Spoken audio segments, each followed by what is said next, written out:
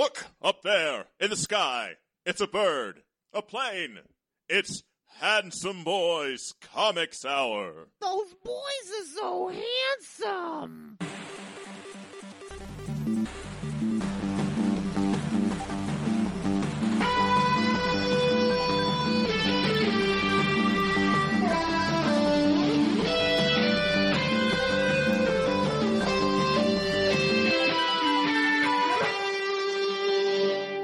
One Black Agar Boltagon.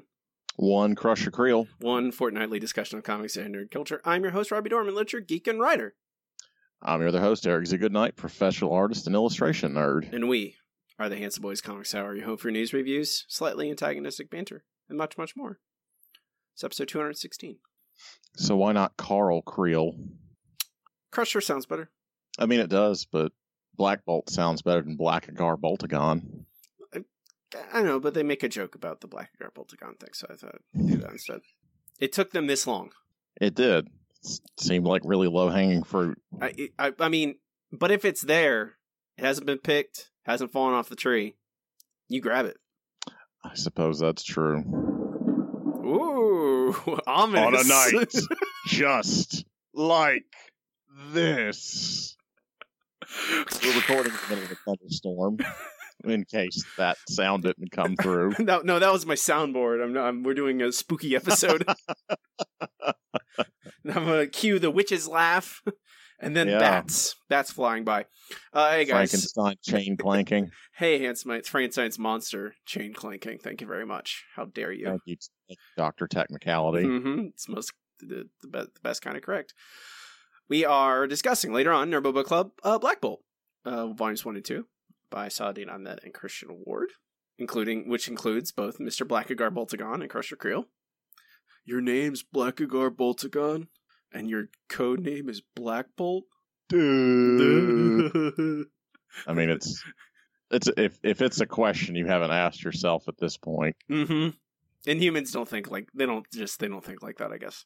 I guess not. He's like, it is natural. That is my name, so why wouldn't I just shorten it? Of course. We'll be talking about that. Is Black Bolt a thing? What? We'll be talking about that later on. Before that, though, we have some comic books that came out this past 2 weeks to talk about. There it goes. I'm going to say, I don't know how you can even hear it. There's some lighting. It is time for our first segment. It's time for Floppies Fortnightly. Floppies Fortnightly is when Eric and I will read a selection of the past couple weeks' books, tell you to buy or do not buy them, tell you what we think about them, if we're mushy or not, on our feelings. Our first book is X-Men Gold, number 30, written by Mark Guggenheim, art David Marquez, colors Matt Wilson, letters Corey Pettit. We might not have read this, except that I saw some things online, and then I went, oh, they pulled a trick. Mm-hmm. Marvel pulled a trick on us. Because, spoilers, Colossus and Kitty are the ones are on the cover, and they're like it's all leading up to their marriage, and then Trick, they don't get married, and it's other people that get married. What do you think about this ruse, Eric? I want to throw this book in the trash. More lightning to thunder to accentuate to really your feeling. Punctuate my point. You don't like it? I don't like being tricked. Mm-hmm. I don't like these dumb twists in the end of the book. It's silly. I don't care for this. I mean, even leading up to this, it's just like so schmaltzy and saccharine that it just turned my stomach to begin with, and then it goes down that road. I was very unhappy with that. How do you feel about Gambit and Rogue as a married couple? I don't know. That was really kind of my introduction to both characters, really, is knowing that they were an item. So, sure. Like, it's fine-ish. Honestly, I think Rogue is fundamentally a much more interesting character than Gambit. I mean, I don't know. Eric, I could definitely see a story. Wait, one second, all right? Gambit, he can throw exploding playing cards. Are you sure you want to make that statement that Rogue's more important and more interesting than him? He throws cards and they explode. He still sticking with that. He has a pole and he hits people with it. It's true. He's a thief. Mm-hmm. He talks like Pepe Le Pew. You're still sticking with Rogue is more interesting. Yeah. Oh, yeah. Oh, okay. Got it. I'm just want to make sure we have all the evidence. All the cards on the table, as it were. As it were. I don't know if this is true. This is hearsay, rumor, innuendo, but there is word floating around that this is editorial mandate, in that Guggenheim wanted the original Kitty and Colossus wedding to go through, but editorial mandated the change to have Rogue and Gambit get married. Perfect. It's really dramatic. It really is. I don't either way. I would like them to get. I like Peter and Kitty as a couple, an X-Men couple. I don't know why Kitty is never allowed to be in a relationship for longer than for a certain period of time, and then it's over. I mean, there is even a page in here where she's like explaining why they can't get married, and it even sounds like it's a bunch of crap that they had to make up at the last minute. But the pages had to be drawn. I don't know. It doesn't. There's no adequate reason why they're not married other than, oh, we're mutants and we need drama in our lives because we're the subject of fiction. I guess in Rogue, I'm more interested in a Rogue and Gambit as a married couple comic than I am in either of them individually. So there's that, but I don't really care about either of those characters, honestly. I like Kitty a lot. I like Colossus a lot. I don't like Gambit, and Rogue is all right.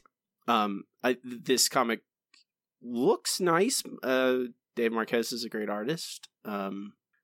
It's not like, I don't know. It's not like the writing is bad, but it is a mean trick. I don't appreciate it. I think like if you hijack your friend's wedding that they called off, you're kind of an asshole, and everyone just goes along with it. They're probably just like, oh, it's Gambit. He's so sleazy. He can't afford a wedding. Let him have it. Yep. He had to steal a wedding. He had to steal. He is a thief. Oh, crawfish. Sherry. Pull down balls. Are you a buyer? Fuck no. Okay. I'm with you. I don't know. It's the direction of this thing. It just feels gross. It's pretty icky. So, double do not buy an X-Men Gold number 30. Next up is Tony Stark, Iron Man, number 1. Written by Dan Slott, artist Valerio Schiti, colors Edgar Delgado, letters Joe Caramagna. Man, this credit page looks so like 1999 with the font.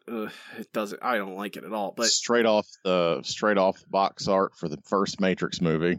Yeah. So this is Dan Slott. This is his new gig. No more Spider-Man now. And they want to make sure. Hey, this is Tony Stark Iron Man. This isn't one of them other people. All right. Mm-hmm. Please buy this comic book. Tony Stark is Iron Man again.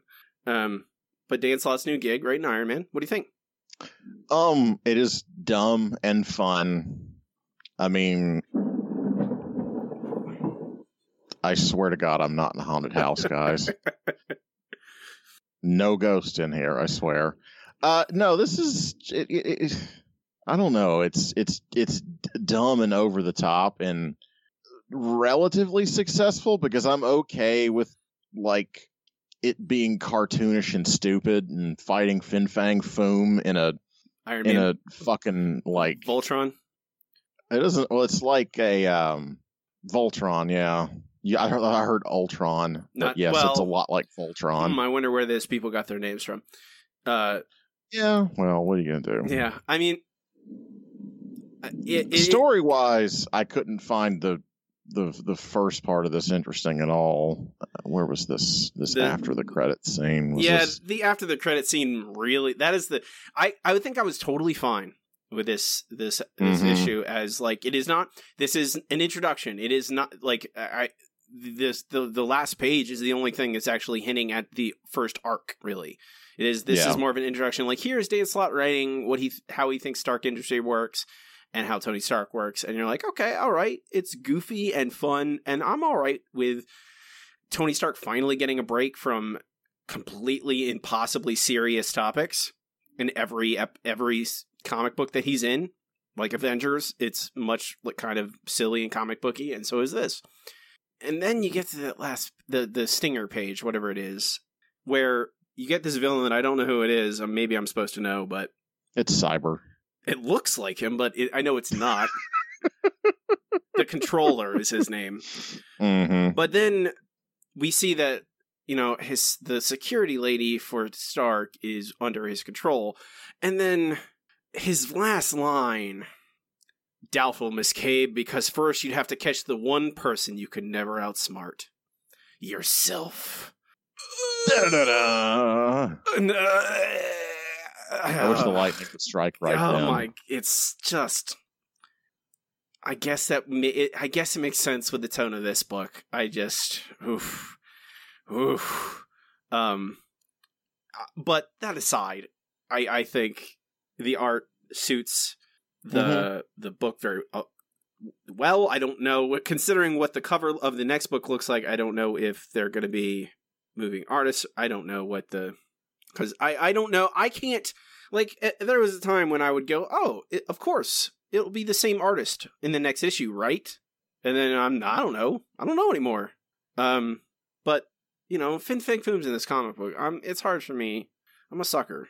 It's an odd decision to not put the purple pants on him. Yeah. His diaper. He needs his diaper. Mm-hmm. I'm a buy, I think. It's a tentative. I think I'm a buy. I think I'm going to look into it. I'll read some of it. I've liked Dan Slott in everything he's written, except for Spider-Man, and this is not Spider-Man. So, tentative buy. Yeah, I think I'm on the exact same page with you. So, Tony Stark, Iron Man, #1, double buy. Oh man, so dramatic. Mm-hmm. I can't help it. Our next book is Thor, #1, written by Jason Aaron. Main story art, Mike Del Mundo, with color assist from Marco D'Alfonso, and the backup story art, Christian Ward, with letters by Joe Sabino. This is really why there's thunder on the podcast. We're so excited that Thor's back.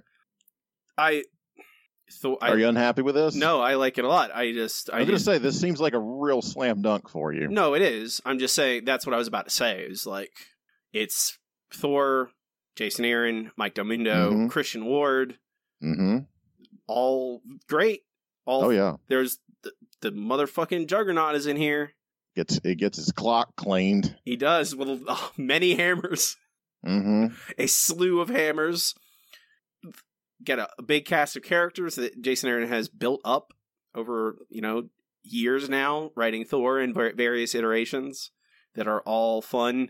And looks like, Thor Mad Max is coming. That'll be the next, that's this arc. Getting him being a war boy with Balder in the land of the ice giants or something. I'm on board. Surprise. Eric hates it, I assume? I hate everything. And then we're back with future Thor. Yep. Fighting in the Entropy universe. With some Alan Moore Wolverine showing up. He does look just like Alan Moore. Oh my god. Wearing a kimono. Oh, and ninja socks. I am on board for this. Yes, yeah. I am on board. Jason Aaron can write Thor for the rest of his life. That's fine. Every version of it has been good. I like it. I'm all on board for this. He chooses artists. I don't know if I don't know how Marvel works. That Jason Aaron goes, I want this guy or whatever. It seems like he is the #1 writer there now. But Mike Del Mundo, Christian Ward, Russell Dowderman, Esad Ribic, all these dudes are terrific artists, and they are all crazy and colorful and dynamic and weird. And I really appreciate that. And this is a great comic book. Bye. I typically very surprised every time I see it. The Del Mundo art and just how he's so capable of going cartoony on it and how naturalistic it feels. Because I never really think of him as a very cartoony artist. I think of him as a very painterly artist. Mm-hmm. And I mean, I'll be damned if he doesn't like nail the cartooning on this. It's just gorgeous.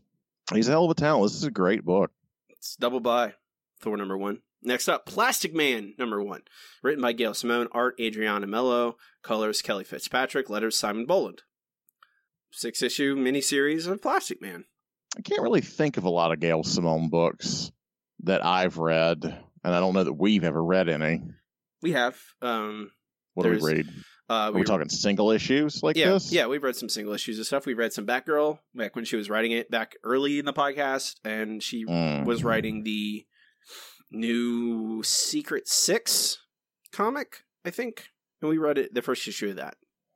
I don't remember really caring for that Batgirl, but a lot of people were really big on it.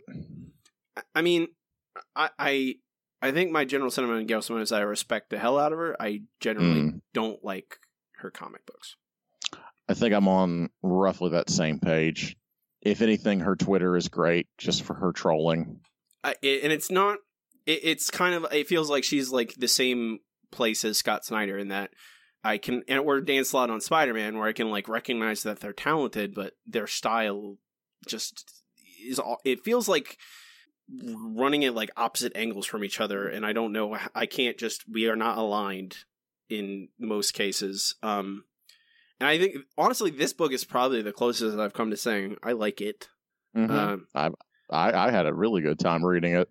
I thought she did a very good job with the... I think it's a little convoluted and confusing. I mean, I'm not familiar with any of the Plastic Man backstory, and I don't know. It didn't read too cleanly, but it's still, I think, a really solid and fun book. I don't know. I had a good time reading it. I'm surprised you're soft on it at all. I think that's my, like, it has, I think it's that kind of discordant tone. I think that is the thing that is detracting it. It's a little bit, like, I think Plastic Man, I think silly, like, I think Howard the Duck. I think that same silly, dumb. Yeah. And I'm fine with that, largely. It's just, I think this is also, like, this also has, like, oh, actually, he feels really guilty, and also there's a mystery, and also there's, like, secret agents around. Like, there's, like, a lot of stuff happening all at once. Right. And it's a little, I'm just, like, I want more of maybe one or two things, not 7 things all happening at once with, there's mob people, and there's romance, and there's secret agents, and there's also murder mystery, and also superheroes may be bad. I don't, it's a lot of stuff happening. It's not bad. I think I'm a mushy buy in the end. That sounds about right. It's amazing how the weather went away. Continuity. I have enjoyed this book. I understand your reservations, but I just think it's full on good, and I hope it'll be fun. I don't understand the Wang jokes. Yeah, I don't either. I just don't. I don't either. I think Gail Simone's humor makes sense only to Gail Simone. I think I'm a mush meter of 3. 3? 3. I think that's 3. That's pretty mushy. I think so. I'm a mush meter of 0. Okay, that sounds about right. That's a double buy, mush meter 1.5. Our next book is Hawkman, #1, written by Robert Venditti, pencils Brian Hitch, inks Andrew Curry and Brian Hitch, colors Alex Sinclair, letters Starkings and Comic Craft. So, Eric, before you read this comic book, what do you know about Hawkman? He's part hawk, part man. He can fly. Sometimes he's got a mace. He's in DC, and he's a comic book character. So nothing. Yeah, I knew he had wings. and I knew he wore a helmet, and I knew he carried a mace, and he liked hitting dudes with that mace. I knew that. I knew that much. This is my idea of him, was he was kind of a brute, that he loved hitting people with maces. Mm-hmm. And I can Macing them. I can get behind that, in the general principle. Mm-hmm. Flying around macing people. Yeah, sure. After reading this comic book, which, I mean, I assume that, they put Brian Hitch on this thing. I assume that is an effort to get people behind Hawkman, a character that is a relative lower, like a more unknown character, at least definitely by us. You get Brian Hitch, yeah, it's going to get someone's attention.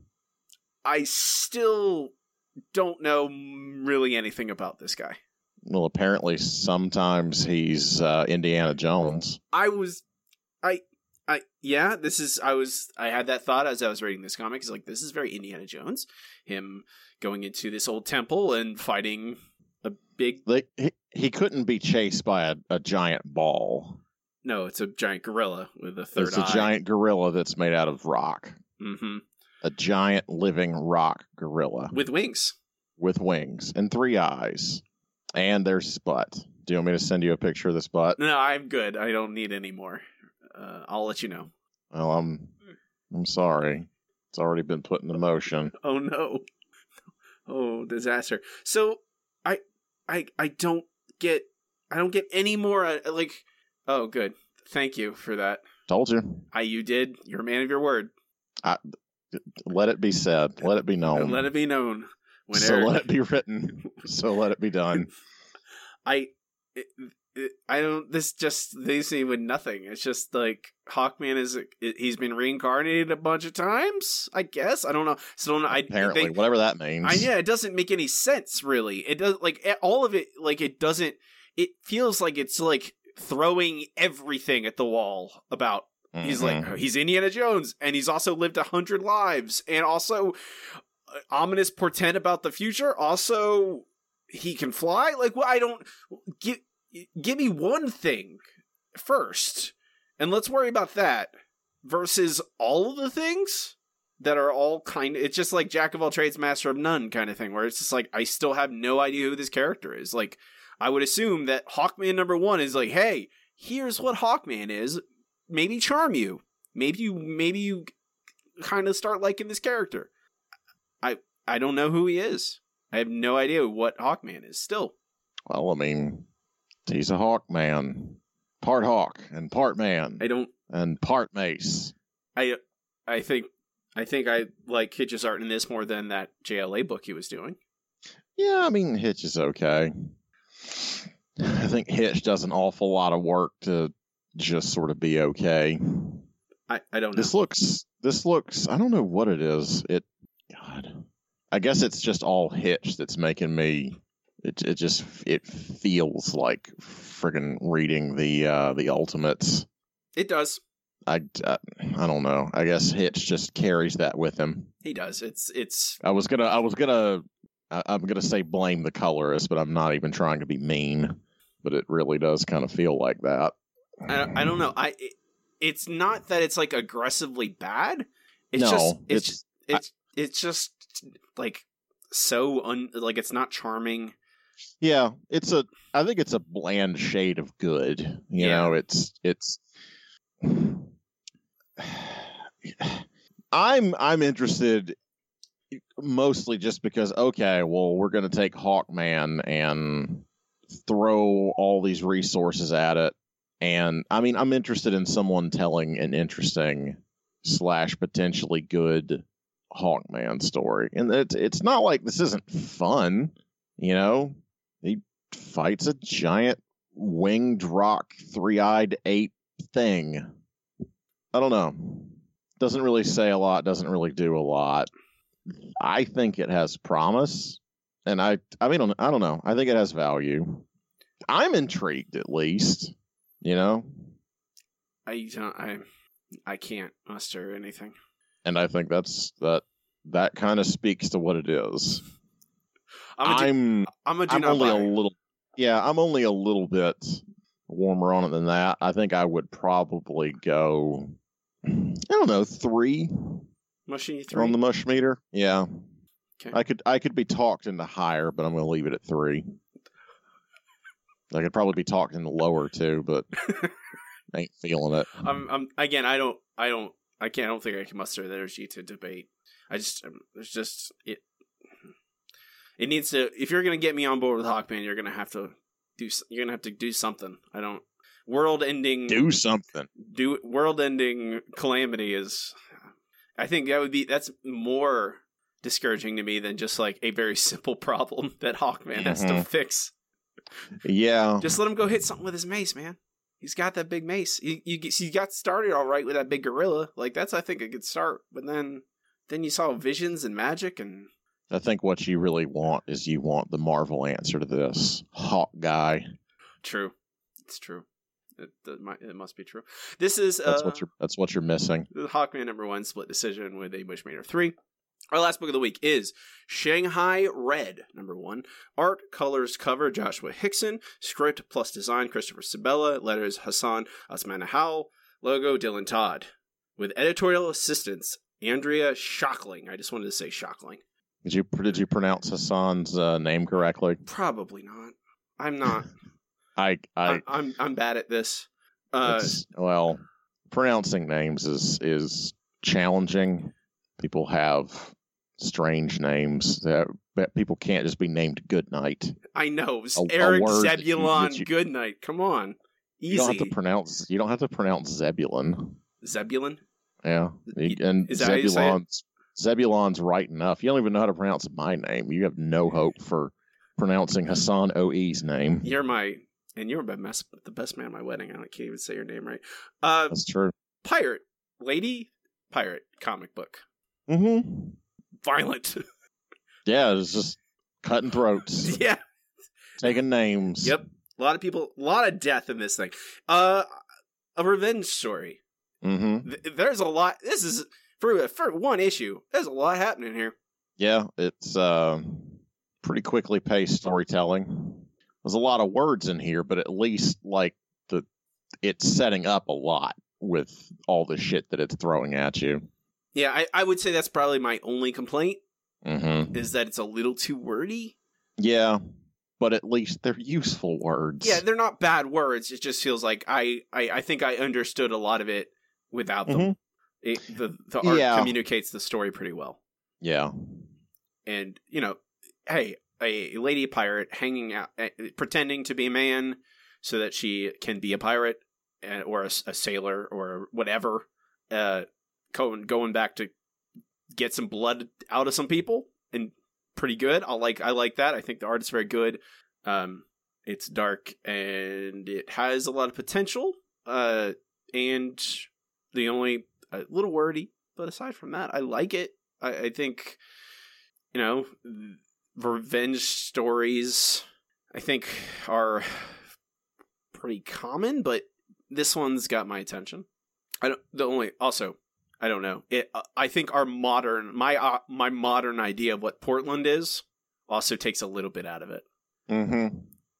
Because Portlandia, I've been to Portland. It's a nice city. There weren't pirates there? No, very genteel. Very, very white. Very wheatgrass. Lots of wheatgrass. Well, maybe that's what it's going to be when she gets off the boat. It's going to be modern day Portland. She's passed through a wormhole. I think that would be that story would not hold up for a couple of issues even. I think it would get really stupid and boring. That's one skit in really Portlandia, quickly. Basically. Yeah, exactly. That is a fucking Portlandia skit. It lasts 5 minutes and it's over. Yeah. I'm a buy on this. I think it's good. I mean, and that's where I think it's good. Yeah. I think that's where I'd leave it too. It is competent and a good read, and I would call it above average and worth reading. Yeah, exactly. Probably better in a collected format. Yeah, but I mean, I feel like this issue gives you a lot to chew on. I think it's absolutely very dense. I'm a buy straight up. I think so too, but it's not an excited buy. It's just like you said, it's good. I mean, It is certainly worth reading. I like good comic books. They're getting harder to find. They're out there. We just don't read them all the time. This is true. Keep finding the crappy ones. Well, I gotta keep you on your toes, Eric. Gotta represent. Gotta know where the market is. Exactly. Sometimes there's good comics and sometimes there's bad ones. And I want us to know about all of them. Gotta know about all of them. Double buy on Shanghai Red, #1. That's it for Floppies Fortnightly. We'll have more comic books next time, I promise. We can move on to our next segment. It's time for Checking In. Checking In is the power show. Eric and I will talk about what we've been doing past couple weeks. Talk about anything we think is newsworthy or about stuff we've checked out or nerdy stuff. It's our time. I'll start us off, Eric, and you can give us a Heroes Con update. How's that sound? That sounds pretty reasonable. So, there's a Steam sale going on right now. There is. Did you know there is a setting you can check in Steam that will show you your lifetime, how much you spent in Steam over your lifetime? Yes, I've looked at that number. Did it make you sad? No, not really. Okay, that's good. I'm aware of my depravity. I was just gonna say because someone on Reddit posted that, and he had spent $11,000 in Steam. It's a lot. It's a fair amount to spend on video games. It I is. was wondering what your number was. I'll tell you off there. Okay, fair. It's less than that.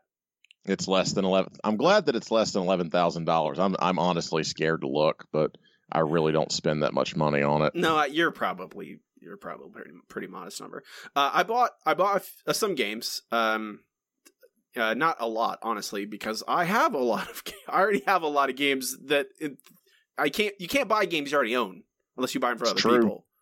So I bought a few games. I bought The Division because it was very cheap. Finally, I bought Earth Defense Force, the 4.1, the new one, which is a very dumb game where you shoot giant insects. And then the game I want to talk about a little bit is Nantucket. I bought. That's weird. Which is a Moby Dick simulator. So you're saying that there's a game about Moby Dick called Nantucket. It is a game. It's not. Is this like a limerick game? It is not a limerick game. It is a whaling simulator game where you are whaling simulator.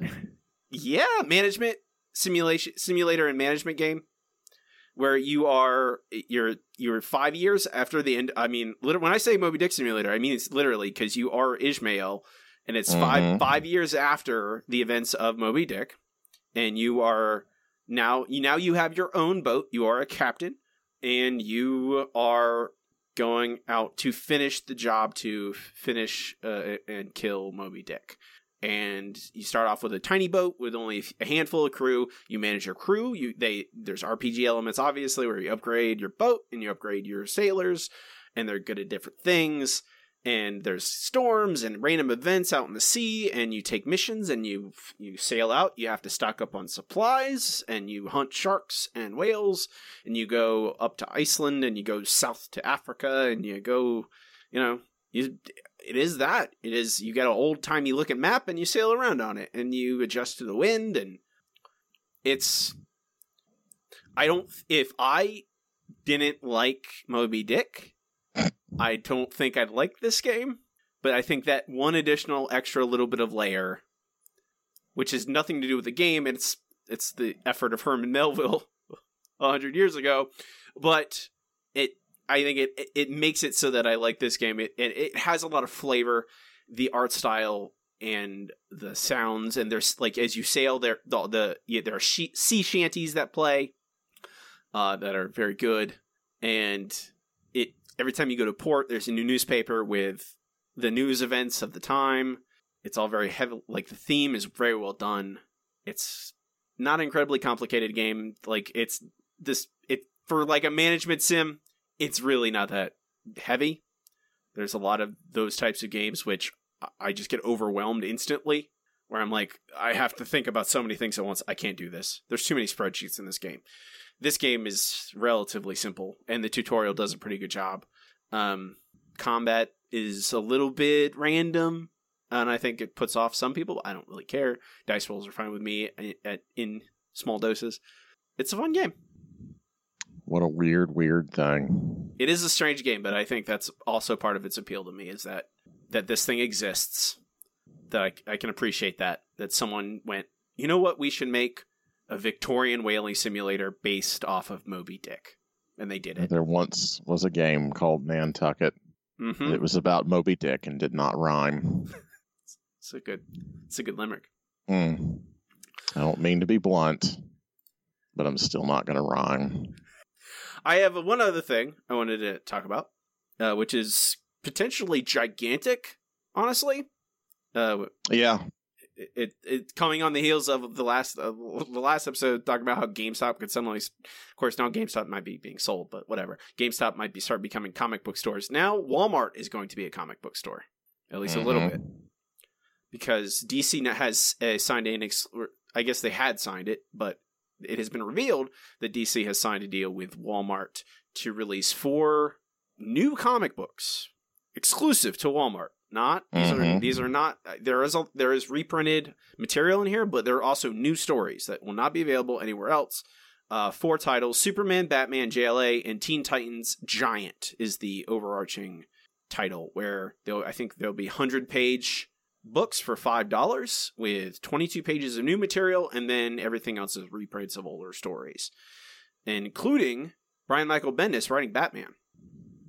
Starting in issue 3 or something of Batman. I think that Brian Michael Bendis will be writing his first Batman comic officially.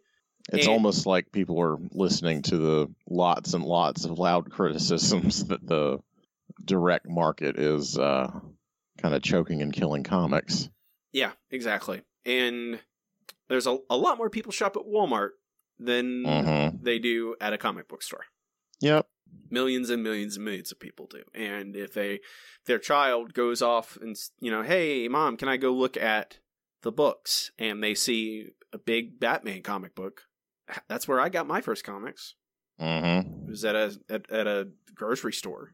I didn't buy my first comics at a comic book store. It was at a grocery store when my mom was shopping. And I was like, Mom, can I have this? Can I get this Wolverine, or can I have this X-Men? And Tyler Crook was talking about how he saw some like Marvel collected old comics for sale at his grocery store, which I thought was really interesting. So this has not happened yet, but it's another thing that, I think people have been saying this for a while, but I think it is an inevitability where both Marvel and DC, and then as probably the other companies on Image and Dark Horse and Boom and whoever knows the other publishers, if they can work something out. But I think they themselves see that their market is being limited by the direct market, that they could sell more comics and get more people, make more people fans of their comic books if they branched out. And this is another step in that direction. Time will tell. So, Eric, how's Heroes Con? Heroes was pretty good. It's it's weird, really, just sort of how chummy Heroes has gotten. It's interesting. I don't really get as much time to walk around and talk to every single person that I want to when I'm tabling.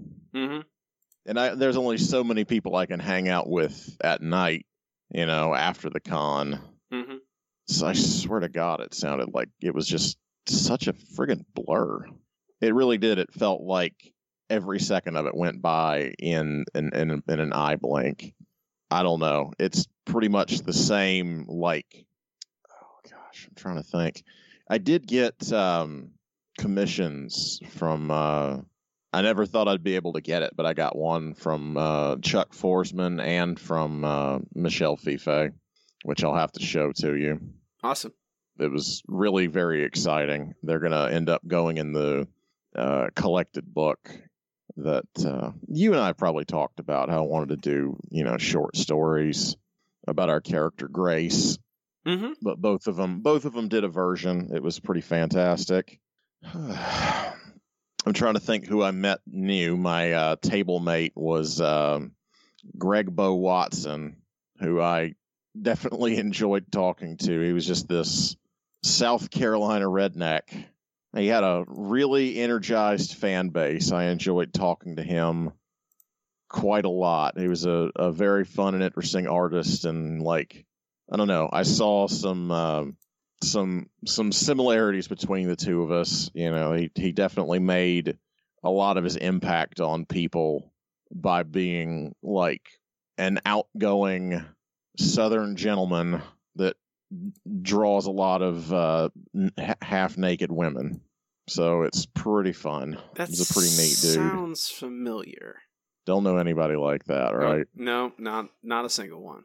Not a single little person. Gosh, who else did I? Mostly it was just trying to see the same people again. I met Land Pitts for the first time. I think that's his name. I had already been following him though. Pretty much the same Murderer's Row of folk. Chris Visions wasn't here this year. He was a notable absence. Got to talk to. Actually, it was pretty neat as I spoke to Trace Dean. I think his last name is Dean. Let me make sure. Yeah, it's Trace Dean.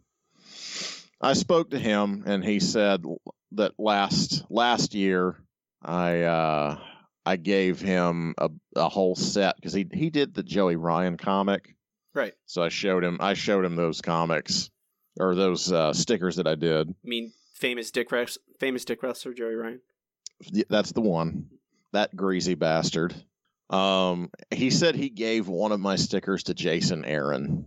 I don't remember which one he gave him because he said that we're going to go by code names, and he took The Rock because of course he loves The Rock so much. But it warmed my heart to see it, that someone else gave it to Jason Aaron, and I assume he kept it. He could have put it in the trash for all I know. Gosh, what else fun happened?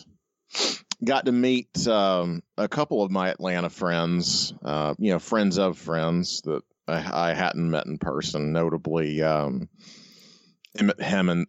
Helen's husband, Jesse, who's a neat dude. Stayed up, got tired, and got drunk with those guys. That was fun. Hung out with some patrons too, so that was exciting. That was more or less what it was, meeting new people. I will say, I don't think I told you this story though, but possibly my favorite art selling moment that's ever happened in my life. I was chatting with my friend Shane Bowler, whom I had met 2 or 3 years ago at one of the Brimpers parties at BW3's. Mm-hmm. When a young girl, she was 12 or 13, had come back to my table after wandering around, and she informed me that she was going to spend every dollar that she had left that she had brought to Heroes Con, and she was going to buy my my Hamilton poster that she was so excited about and she was so happy for. And it was a really beautiful moment. It was really, I don't know, Heroes Con is not really a great con for making money unless you're already kind of an indie comic superstar, or apparently you're Greg Bo Watson and you already have a huge local cadre of people that are going to come see you anyway. Mm-hmm. But it was a really beautiful moment. This young kid just so excited to talk about the piece and so happy about the subject matter, and just really, it really warmed my cold heart. It was a really wonderful thing.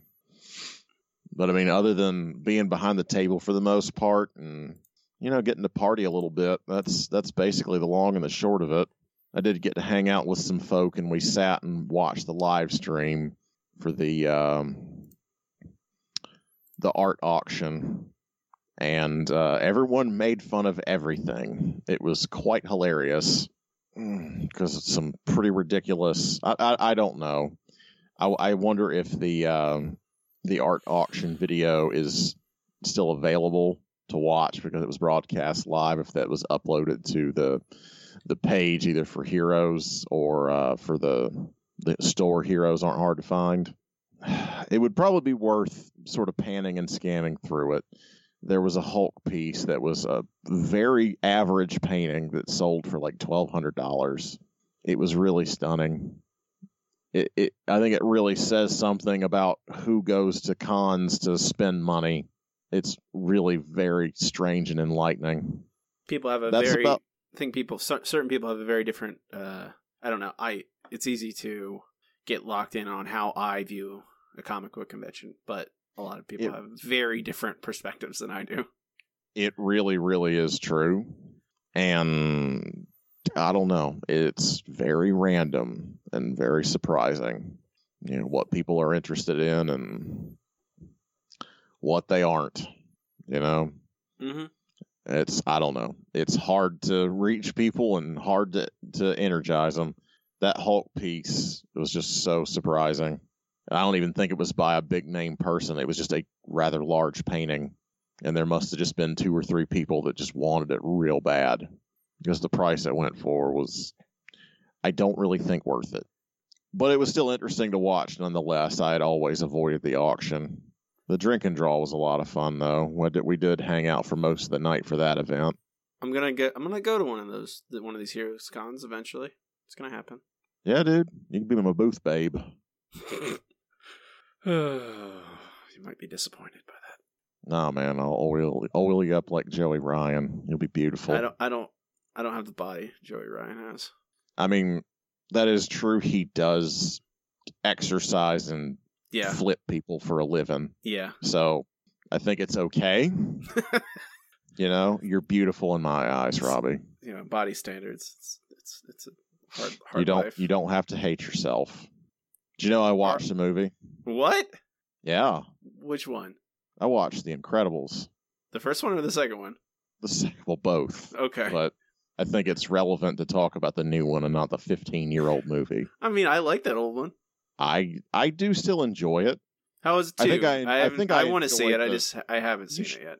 You should see it. I'll just give you a quick spoiler-free play-by-play that I think they have done a pretty good job of making it fit. The story is largely about Mrs.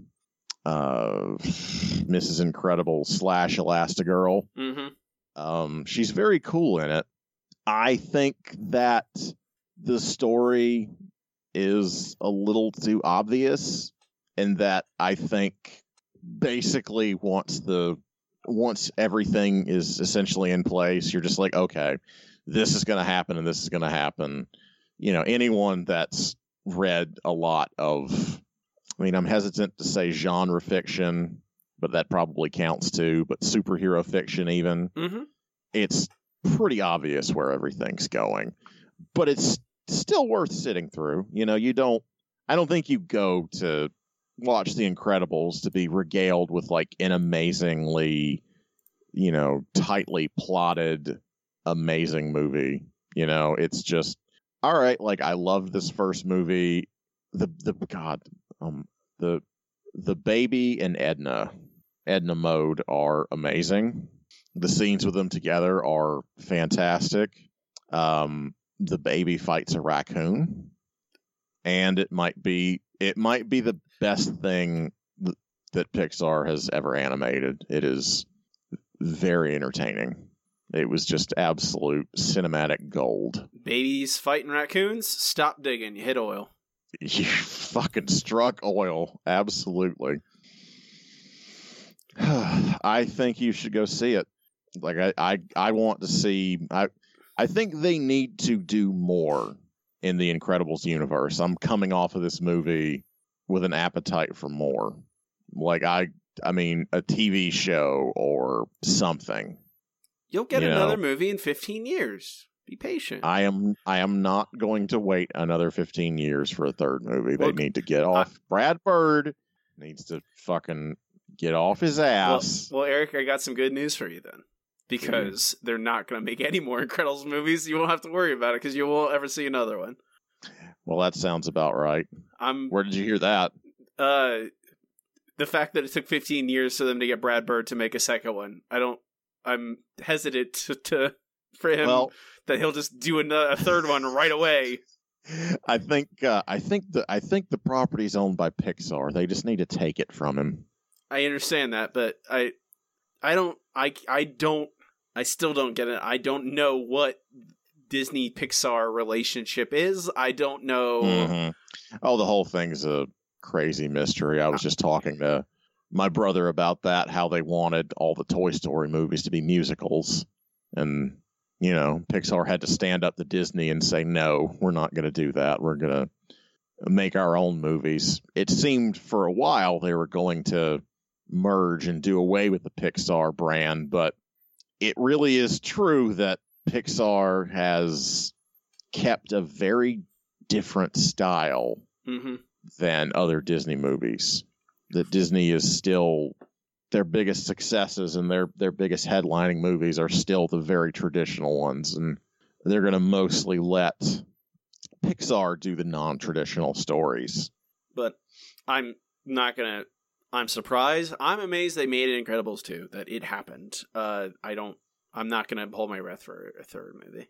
Well, it could be a third anything. I want more in the world, and I think that I don't know. We'll see how this goes. I think it's a very good movie, and I'm glad that it got made. It made me very happy to see it. You want to talk about some Black Bolt? That's it for checking in, folks. So we move on to our final segment. It is time for Nerdboy Book Club. Nerdboy Book Club is a part of the show. Eric and I will assign a longer collected work and discuss it in depth like you would a book club. A book in a book club. But it's a comic book. There, got that all straight. We're talking about Black Bolt, Volumes 1 and 2 by Saladin Ahmed and Christian Ward. Blackagar Boltagon in Space Prison. Still not a good name. Space Prison. Space Prison with the Absorbing Man. Name your crimes. Repent your crimes. Repent your crimes. And a new, I would say, a look at Black Bolt that breaks him down and rebuilds him into a new character, I would say. A different character than before. Which I think is needed at this point. If following writers actually follow through with that and keep up with this version of the character, who's the somewhat different version than the previous version, I don't know if they will, but this version of the character I think is a totally different character than the one that is you see in Inhumans or Silent War or any of that stuff. Even in the new Inhumans books, I think this Black Bolt is different than those. So in terms of what? Being more vulnerable? Yes. Being more, being more compassionate? Yes. So I do think that the only impression that I ever really had of Black Bolt was that he was very standoffish. He was very aloof. Yeah. I mean, it is that the stoic king. Yeah. It is. That was his character. Like even back to Kirby and Lee Fantastic Four. Mm-hmm. Even then, it was this big, dynamic-looking character that didn't really talk, and if he did, it unleashes destruction.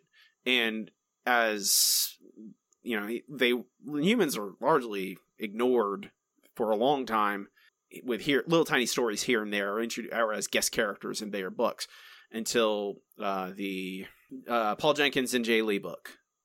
That book featured them very significantly, and then they've had multiple pretty significant books until the giant Inhumans push from Marvel, because they didn't have the rights to X-Men and they wanted something they could actually create new characters with. But he is that imperial, stoic, calm leader who has to make tough decisions, even if they're like, you know, two bad decisions. I have to choose one. What do I do? You know, that a lot of black or the other aspect of that is this guy who wields this incredible power, who if he wished at any moment he could defeat anyone because he's so powerful. Mm-hmm. But what is the cost of unleashing that power? And the first thing that happens in this book, his power is stripped from him, and that it is Ahmed in one of the afterwards, or one of an interview I read, maybe I forget where I read it, but he's like, I've always felt more akin to street level characters, to blue collar kind of characters like the Absorbing Man, like Crusher Creel, and he apparently was working on a Crusher Creel pitch for a miniseries when they said, well, do Black Bolt for us. And he said, at first I didn't know much about him. And when I read up on him, it was very much like, oh, this is not my kind of character that I like to write. It felt very, you know, he is that imperial, stoic, noble leader guy. But by attaching him to a Crusher Creel, to these other characters in this prison, by putting him in jail, and putting him in a jail that is of his race's own making, you know, it forces him out. It forces change. One that I enjoy. I think Crusher Creel is vital to this story. It would not be very good without him. It would just be Black Bolt being real quiet. And he humanizes it. Like, the story is too weird without him, you know? Mm-hmm. It grounds... I think this is a weird book in general, as any Inhumans book tends to be. But I definitely find it easier to read and enjoy in the sections with Crusher Creel. Carl, excuse me. Yeah, how dare you?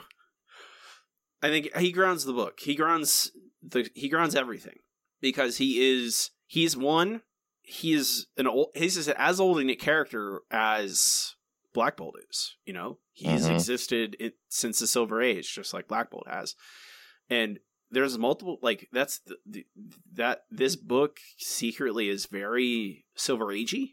Like, it has a lot, it's very Kirby, I think, because it has a lot, like, it is all of those that era, and like the monster, the Kirby monster that's in there. And I was just like, what?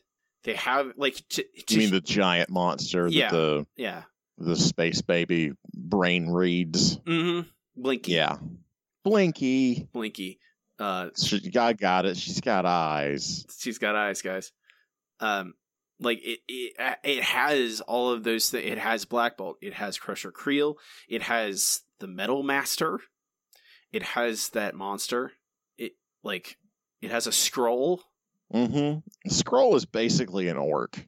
Yeah, I mean, she's not a very scrolly Skrull. No, she is the anti-Skrull. She is the Skrull who hates the most of the Skrulls. But those are all of that is so Silver Age and older, and it is, I don't know. I appreciate that. I appreciate people taking those things and bringing them into a modern era and contextualizing them in a different way and giving them nuance and depth that they never had before, and letting us see, like, not just throwing them out, you know, to the trash. Mm-hmm. And I think pretty much whenever we read a Black Bolt story, you always have a much deeper appreciation for it. I'm really only getting stuff on the surface levels. I mean, not that I don't appreciate, you know, the things that you're saying. I just think that I'm not getting quite as much out of that as you are.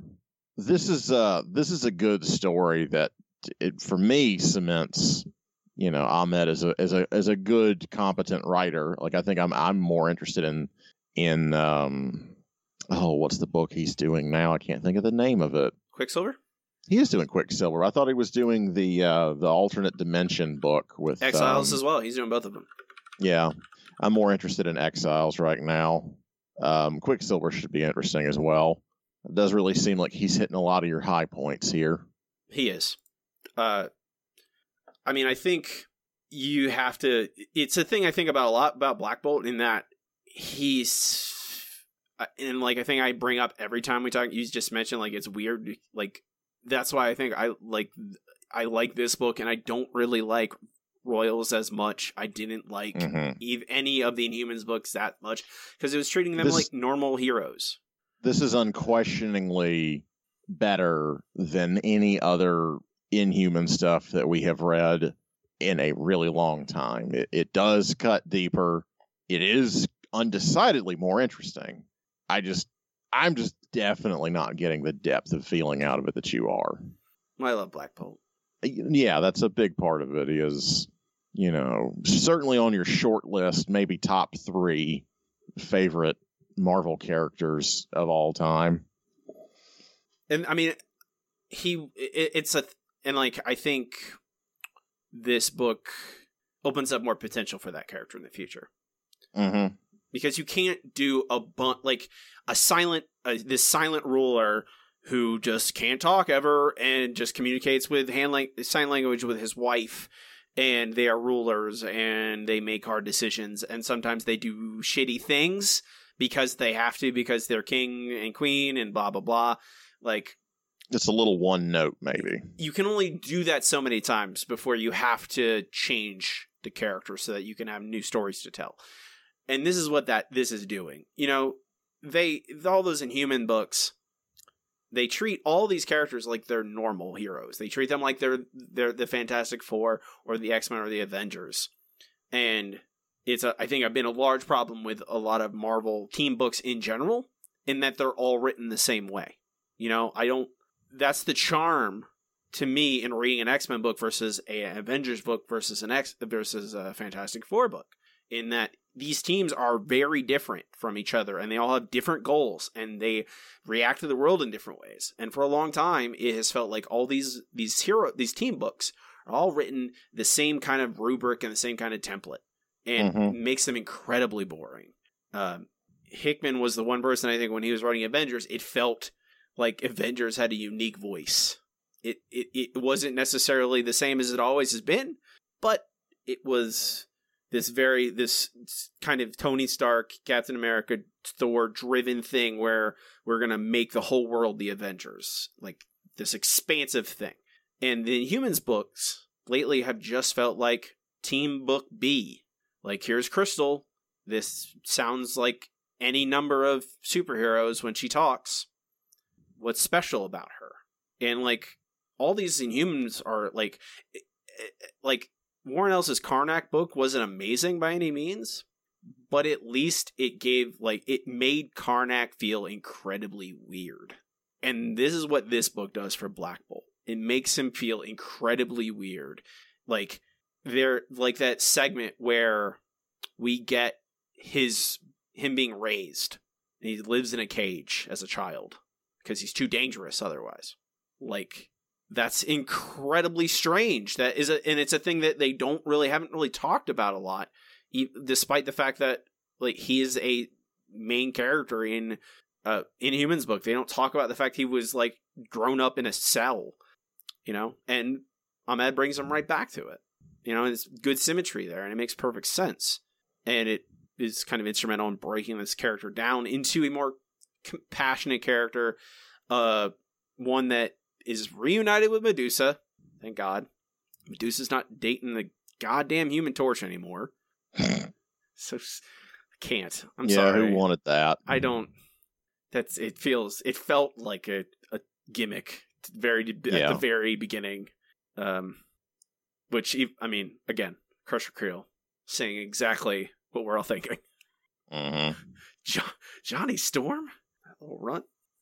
But this book is strange. It's crazy. And that's important to me. in an Inhumans book because they're weirdos. They're weirder than the X-Men. They're inhuman. It's in the name. It's not. At a certain point, it's not that complicated. They're not called the normals. Is that what you're saying? Yeah, exactly. They're not the normals. Hey, this is a fish man. Hey, this lady has living hair. Here's my teleporting mustache dog. Exactly. It's not. Yeah, Lockjaw is very cute, but he's also insanely weird. Yes. Like, think concretely of what Lockjaw is. He is a gigantic dog that has a mustache and a tuning fork. And this book is just like, oh yeah, it's so Black Bolt and him could like kind of communicate. Then finally they're just like, yeah. And even Crusher Creel's like, you have a tuning fork in your head, right? Wishbone. Wishbone. And I think that comparison is important. And I think Ahmed understood that. He understood, if I'm going to humanize this guy, I need someone for him to bounce off of. Someone like us. Or closer to us. Crusher Creel is he can turn into a living ray gun, I guess, but he's still closer to us than Black Bolt is. And the fact that, like, the relationship with him and Titania is like very touching. I really, him coming back from the dead, because he was like stored in his ball chain. Man, I was really stunned at how effective the eulogy scenes were. I was not expecting to feel that kind of shit over that. I don't know. I was really pleasantly surprised. Well, I think it was a real high point for this book. No, it's very good, and it also, I think that's the other thing in that, a large part of this book is Black Bolt in this weird space prison with this weird jailer that can revive people over and over and over again. And then in space, and he has this little psychic girl that's also incredibly weird with a bunch of eyes all over her face. Like, everything is so weird. And Crusher's there, and he is kind of grounding us and reminding us this is still the Marvel Universe. This guy, he's fought Thor. He fought the Avengers. He's done all this stuff. And then you get to Earth, and it's all a reminder, like, oh, right. It is kind of giving us context for Black Bolt and the world that the Inhumans live in. I think the best comics that connect back to the Marvel Universe as a whole do, in that they go, remember, look at Captain America, look at Thor, kind of your bread and butter superheroes, and look at who they are and what they stand for. And like I mentioned, the Silver Age, all these Silver Age characters, that's another thing, right? That's another example of, like, yeah, Crusher Creel fought Thor in, like, Journey into Mystery in, like, 1965 or something. Like, it long time ago. These characters have history. They are connected. And when you see Cap and you see Thor come to Crusher's funeral and talk about how, yeah, we fought many times, but, Cap's like, oh, he chose a hero's end. Like, it's both are like a touching thing to what we just saw in this comic book, where Crusher sacrifices himself to save everybody. Also, to a reminder that all these characters know each other and they mean something to each other. To Captain America, Crusher Creel is the absorbing man. Yeah, he's fought him a bunch of times, but he's still a man, and it's still like it is still, he's not just some supervillain to beat up. It gives us a reminder that Captain America has a heart. He wants people to rehabilitate. He wants people to be better. And it serves as a touchstone in a lot of different contexts. Like that whole funeral scene does. Like, it's all like all these little connection points to, like, Captain America, Thor, you remember what just happened in the prison. Think about all this web of this Marvel Universe and how it connects to each other, and bring more emotion out of it because of those connections. And that's like, it's the best example of continuity. Like, so often continuity is used as like this slur about how it's the devil and it's like the worst. But it doesn't have to be that way. It could be this. It can just be a very simple, like, we just got really attached to this crush. Like, before this, I go, yeah, the Absorbing Man. He's a guy, right? He's a jobber. Yeah, exactly. He's part of You bring him in for your character to fight. So, it looks serious. You can beat the Absorbing Man. You're pretty tough. Right. He's part of the Wrecking Crew.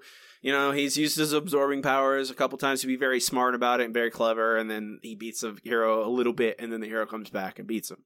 Mm-hmm. But that's all he is, He's just a nobody. A C-list villain. And, like, he's a joke, literally. Yeah. In multiple comic books I can think of. The Bendis New Avengers, off the top of my head, where he gets beaten up by Luke Cage, I believe. Jason Aaron and Kelly Sue both used him as a jobber. Yes. He's absolutely. He's within easy reach.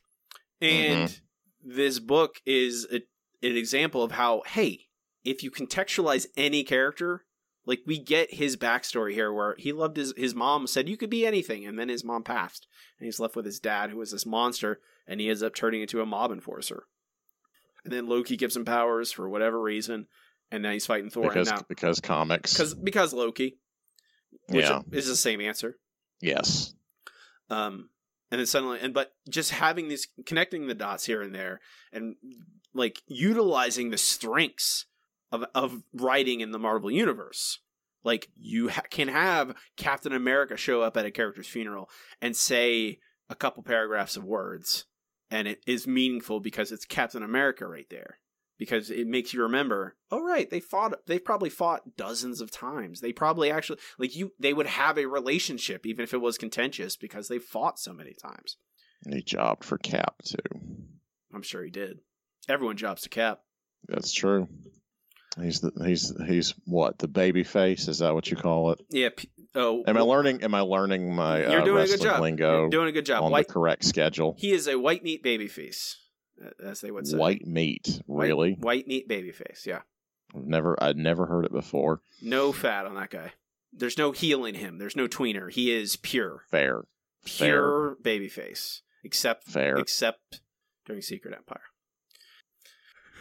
I think that's also, like, the book, this book brings up Civil War and Secret Empire, Civil War 2 and Secret Empire, like, oh, no, don't remind me. They can't just ignore it. Are you reading? I'm reading the new Captain America. Probably mandated, which is why he can't ignore it. Yes, I realize. But you can clearly leave those two text bubbles out. Yes. That like one panel where Steve Rogers shows up, is like, sure am sorry there. I don't know why it sounds like Foghorn Leghorn. I was like, yeah, I was not myself, madam. No, see here. I was not myself. You may hear stories about how I behaved poorly. Explaining in this very Steve Rogers way. Christian Ward's art. Eric, what do you think? Oh, this book's beautiful. It gets weird and kind of steps out of character a couple of times, which is okay-ish. Can you give me an example? Oh, gosh. It was like this whole section in the middle. I think it's a different artist, isn't it? Is it really the same painter? Oh, Fraser Irving? You mean the Fraser Irving section? I knew Fraser Irving did some assists here, but this doesn't even look like the Fraser Irving stuff I remember. I do remember him doing painting, but this feels, it's more like reading something like maybe a little bit of Sandman, but really the thing that I think of the most is Sienkiewicz, New Mutants, just because it feels like so weird and dreamy and maybe not super great at telling the story. Compared to the rest of the book, it really stuck out like a sore thumb to me. I love Fraser Irving. I know that's your boy though. I think that is. I don't think you're wrong in what you say, but I think I just see it as a. Did he illustrate Silent War? Who illustrated Silent War? He did Silent War, so I think that was, if you're gonna have fill-in issues, I think having Fraser Irving do them is a thing I don't mind as much because he has history with the character, and that in and of itself kind of connects the dots for me a little bit. And if you're gonna have also Fraser Irving be doing a Marvel book, it has to be. It is his art is very strange and weird, and it didn't feel that disjointed in the story. At least it felt like a natural place to change artists at the very least. Yes, exactly. And I think Christian Ward's art is very it's very nice. I like it a lot. Very good. Oh yeah. And also suits the weirdness of Black Bolt in this prison and everything happening. And I think the thing that impresses me most about it is not the fact I knew of him and I knew his art, but the fact that he's able to carry a lot of the comedic moments very well. It's this weird, very, it feels like Meta Barons to me, almost very epic, kind of strange and epic and odd. And then they have these very weird, these asides with Crusher Creel making jokes about Blackagar Boltagon and Wishbone and all that stuff. And Christian Ward's art is able to, with facial expressions and kind of how the different scenes are framed, is able to have both of those things exist at the same time. I wonder if he was doing the color as well. I feel like this book would not work. At least there are several pages that seem like they wouldn't work with a separate illustrator and colorist. I'm pretty sure he did his own colors. Yeah, it would make a lot of sense.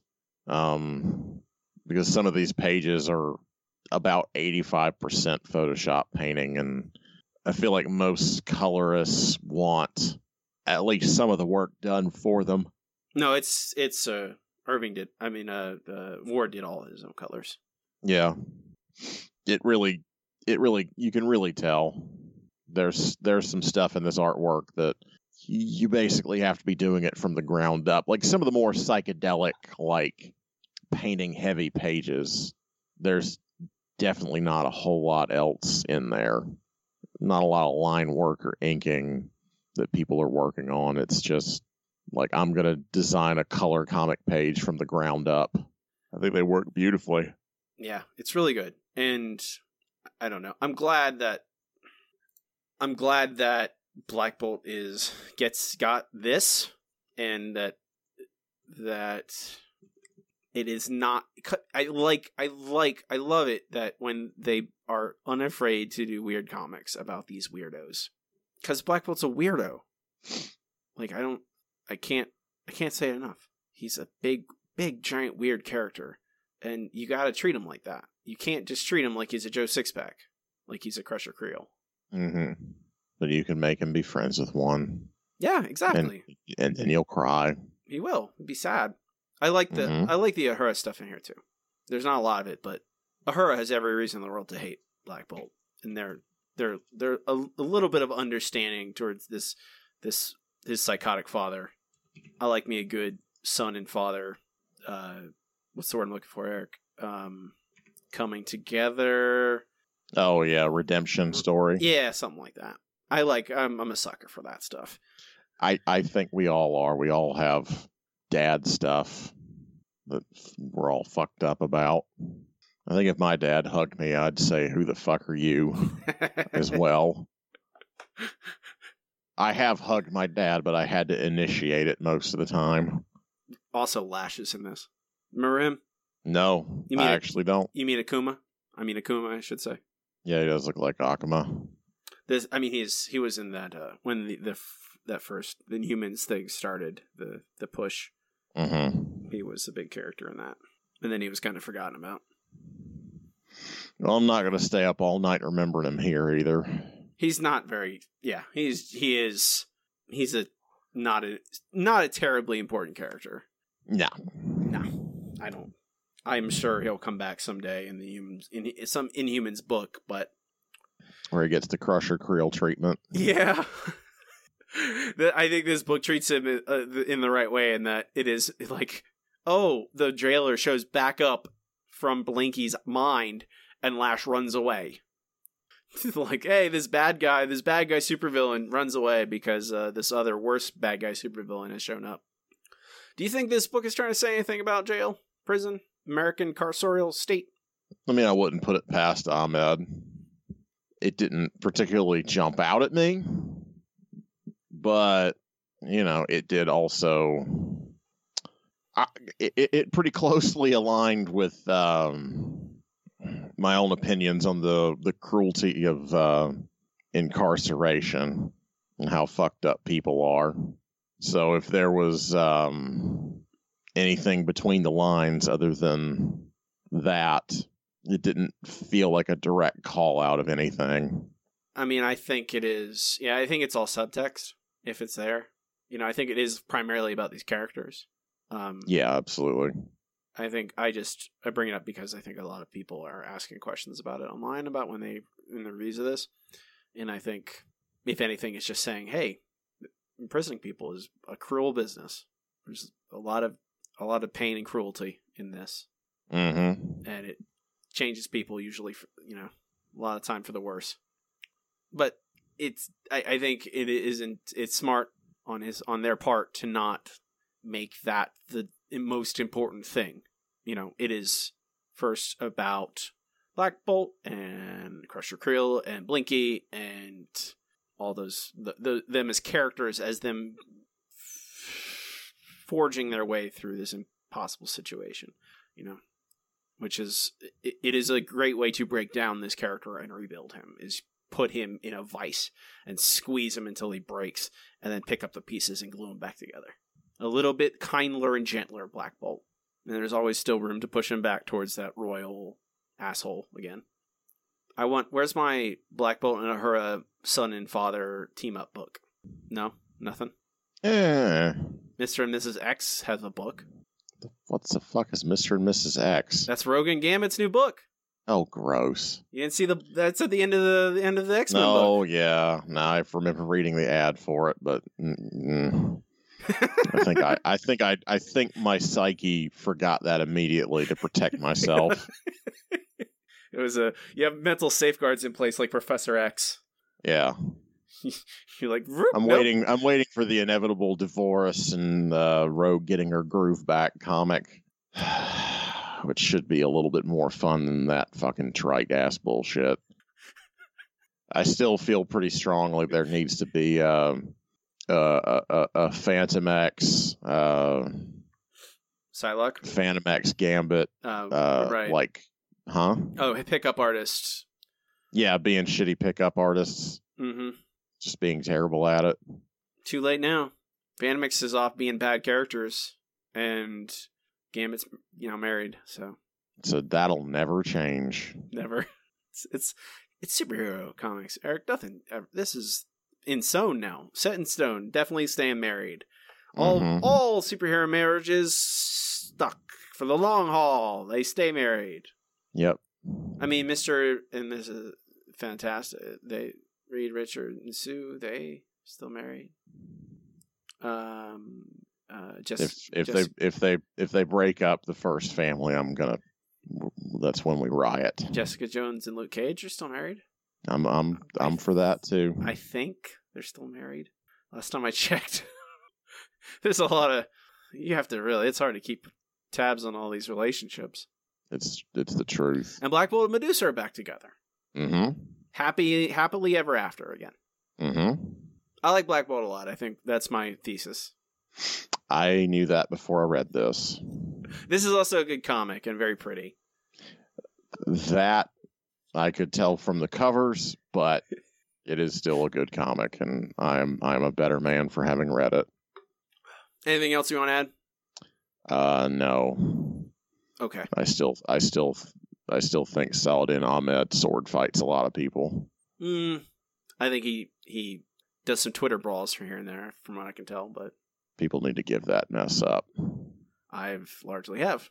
Yep. You're wiser than I am. That'll do it for us on Black Bolt Volumes 1 and 2 by Saladin Ahmed and Christian Ward with help Fraser Irving. Next time, 2 weeks' time, we'll be discussing The Mighty Thor, Volumes 1 through 5. The Jane Foster Thor with Jason Aaron and Russell Dodderman. Talking all about all of that. That's all done. So we can read all of it and see how we feel and think about it. I'm sure we'll hate it. We hate Jason Aaron and Thor. Mm-hmm. Oh, wait. I hate comic books about Thor. Yeah, it's the worst. Oh, wait, no, we love that stuff. We like hammers and Thors. And people getting hit with them. We're fans, generally. But we'll be talking about that next time. Right along with us. It's on Volumes 1 through 4 on Comixology Unlimited, which is really nice. I'm all on board. Unlimited, having a bunch of comic books I can read for free. It's pretty nice. That's next time. I think that'll do it for us today. Before we go, we have the Handsome Boys Comics Hour. You find us at handsomeboyscomicshour.com. Links to everything there. Facebook.com/handsomeboyscomicshour. Twitter @HBCHour. Email us handsomeboyscomics@gmail.com. If you like the show, give it a good review on Apple Podcasts or Stitcher or wherever you listen to us. There's a bunch of places. All of them. Give us a good review. Subscribe. Tell your friends. Those things help. They add up. They get us more listeners, and we like it. You can find me online, occasionally on Twitter, once or twice a day, at Robbie Norman. Eric, where can they find you and your things online? You can see my portfolio by going to freewillunlimited.com. And you can see most of the other things I get up to online by going to ericzgoodnight.com. That includes my Instagram and my Twitter, where I'm known on both as Easy Goodnight. So with that, folks, we'll call it a day. Have a good one. Rock and roll.